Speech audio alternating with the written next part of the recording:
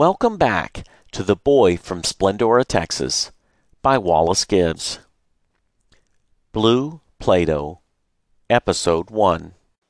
Today is Valentine's Day, I said to Virgil as we walked from the pasture towards the house. It was a crisp, clear morning. As Virgil and I continued to talk about our plans for the day, I noticed that the roof of the house was white with frost, a good indication of how cold it was outside. As we passed the swimming pool, we could see what appeared to be steam vapors rising from the surface. "Those vapors make it look like it's boiling hot," I said, "but it's really, really cold.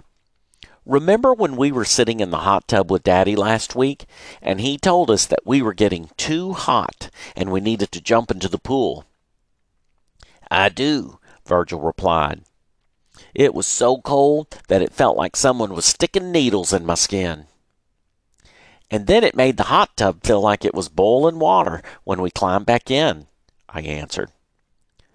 Virgil bent down to pet Pauline. "You're a good girl," he said.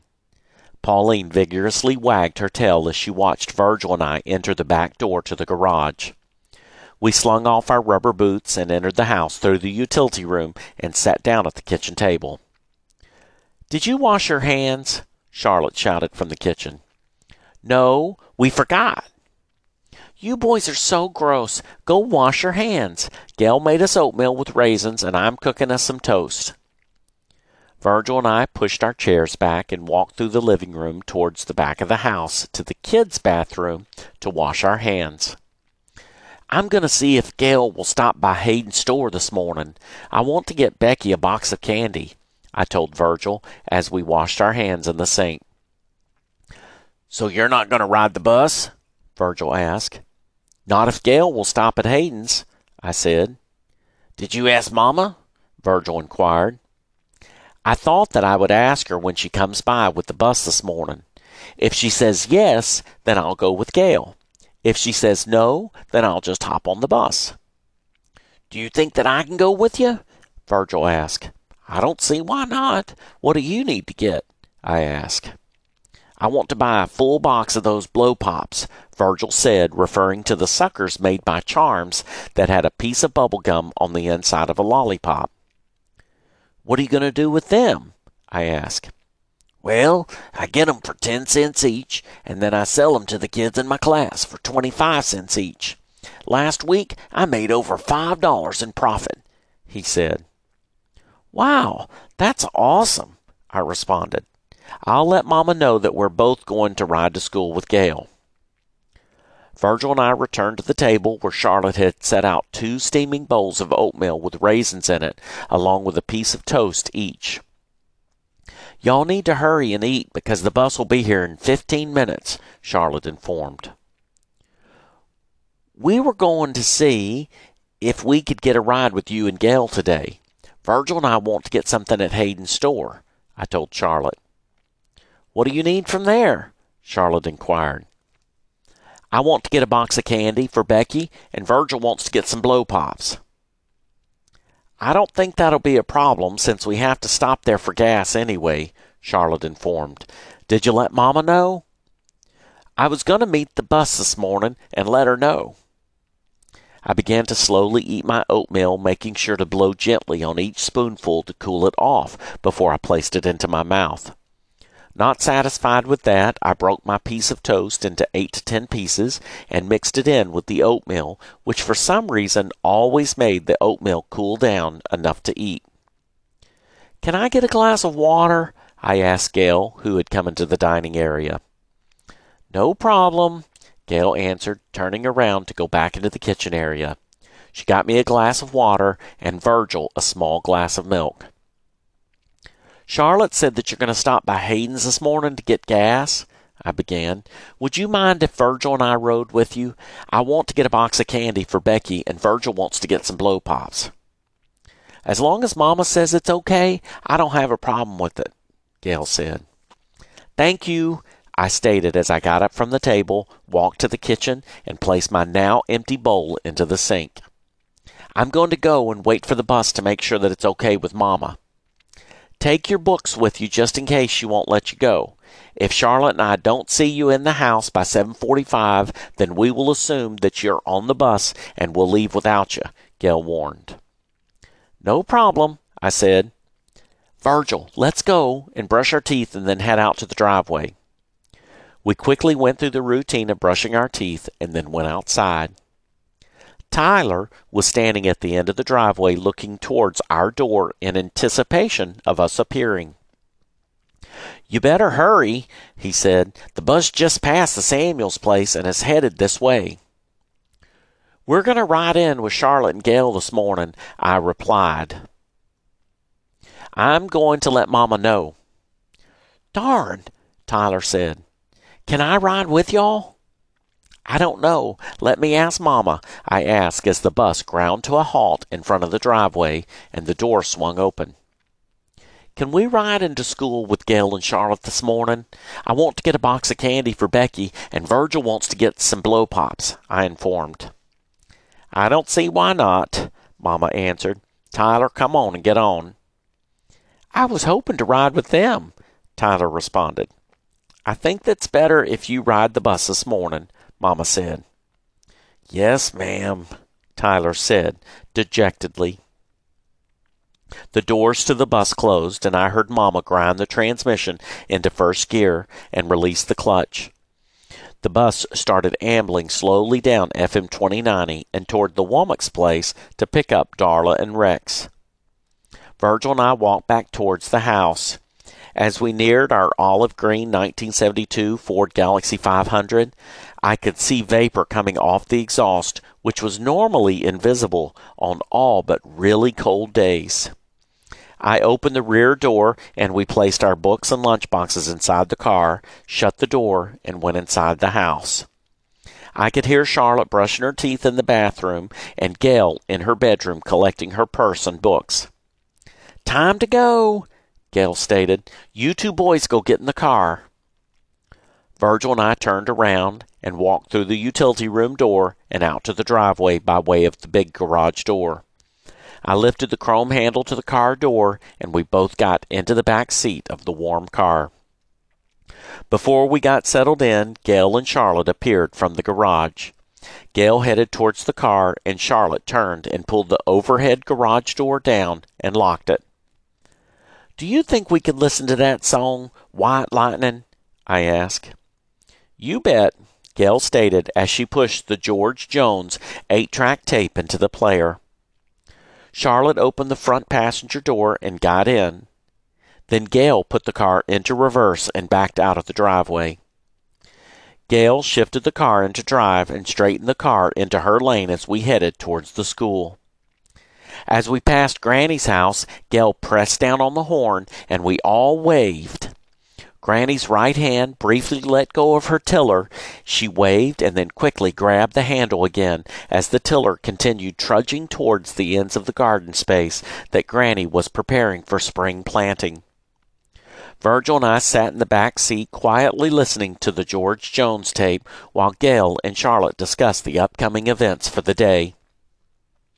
It only took us 5 or 6 minutes to get to Mr. Hayden's store. Gayle turned on the left blinker, slowed to around 25 miles an hour, angled the car through the iron ore gravel lot, and parked right in front of the 3 Gulf gas pumps labeled Regular, Unleaded, and Ethel that were in front of the store. Gayle put the car into park and turned off the engine. Virgil and I exited the car from the left rear passenger door. We ran up 2 wooden steps, and I grabbed a wide metal bar with the word Sunbeam printed on it, along with a picture of a blonde-headed girl eating a piece of bread. The screen door opened with a creak, and we went inside. I headed to the counter, and Virgil headed to the candy aisle. "Do you have any boxes of candy?" I asked Mr. Hayden, who was sitting behind the counter next to Mrs. Hayden.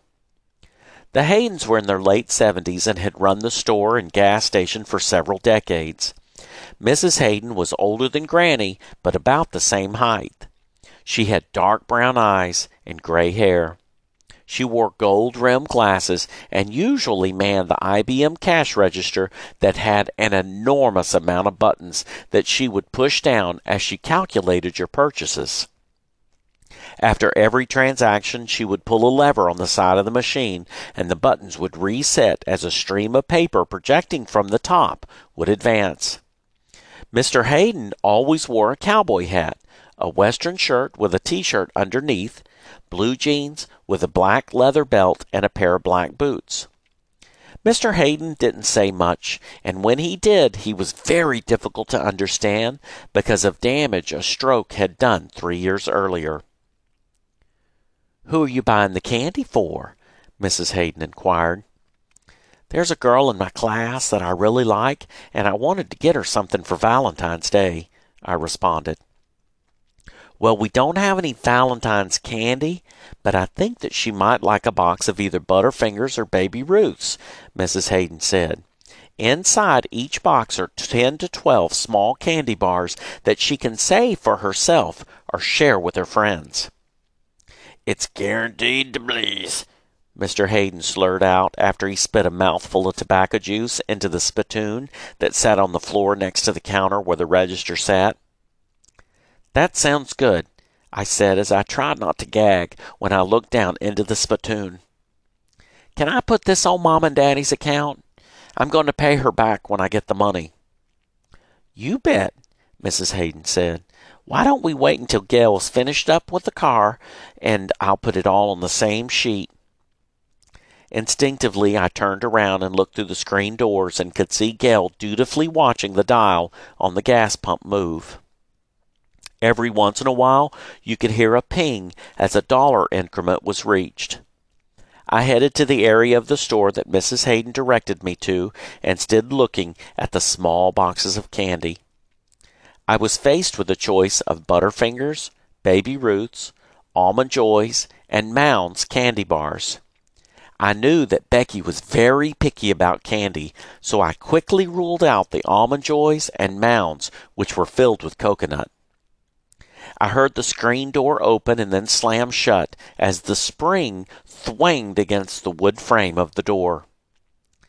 "I put in $10.80, I heard Gayle say to Mrs. Hayden. "Thank you," she stated. "That'll save me a trip outside. How's your mama doing?" "She's doing just fine," Gayle replied. "I see her drive that bus past here every once in a while, but I don't ever get to visit with her much, especially now that you and Charlotte are driving," Mrs. Hayden continued. "Wallace," Gayle called, "it's time to go." "Mrs. Hayden, I'll make sure to tell Mama that you said hello." "Thank you, sweetie," Mrs. Hayden said. I still couldn't decide on whether to go with the box of Baby Ruths or the Butterfingers when I heard Gayle call out one last time, "It's time to go." I quickly settled and grabbed the box of Baby Ruths and headed to the front counter. Mrs. Hayden opened a small pad containing a series of alternating white sheets followed by yellow sheets. On each sheet there were 2 purple-lined columns. The first column was the widest, taking up 2/3 of the space, and was labeled Item. The remaining column was labeled Amount. There were 10 to 15 rows on each page. Mrs. Hayden took a small piece of carbon paper and slipped it in between the first set of blank white and yellow sheets. She then took a piece of cardboard backing that was part of the pad and slipped it behind both sheets. Pressing hard, she wrote Gibbs, Jean, and Georgia at the top of the sheet, where there was a blank drawn out next to the word name. In the blank next to date, she wrote 2/14/79. She then moved to the first row on the sheet and wrote gas in the first column and $10.80 in the second column. On the second row, she wrote candy, Baby Ruths in the first column, and $1.57 in the second column. She then moved to the bottom of the page and wrote $12.37 in the row marked total. "Can you please sign anywhere on the bottom of the page?" Mrs. Hayden said as she turned the pad and pushed it towards Gayle. "Yes, ma'am," Gayle replied. She signed near the third row from the bottom and gave the pad back to Mrs. Hayden. "Thank you for your business," Mrs. Hayden said as she took out the carbon paper and cardboard backing and placed them in between the next white and yellow sheets in the pad without even looking down. "Y'all have a good day at school." Virgil came up to the counter next with his hands full of differing flavors of Charms Blow Pops. As he placed the pile on the counter, Mr. Hayden began counting them out. "That's 30 suckers and 10 cents each for a total of $3. That'll make it grand total of $3.25, Mr. Hayden slurringly said. "Here, wait just a minute. I'll give you an empty box that I've been saved for you in the back." Virgil reached into his blue jean pocket and pulled out 4 wadded-up dollar bills and placed them on the counter.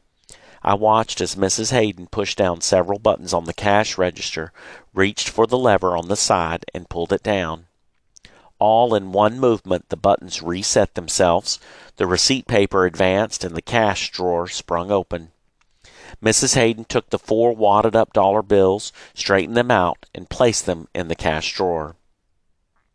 "I owe you 75 cents, Mrs. Hayden remarked.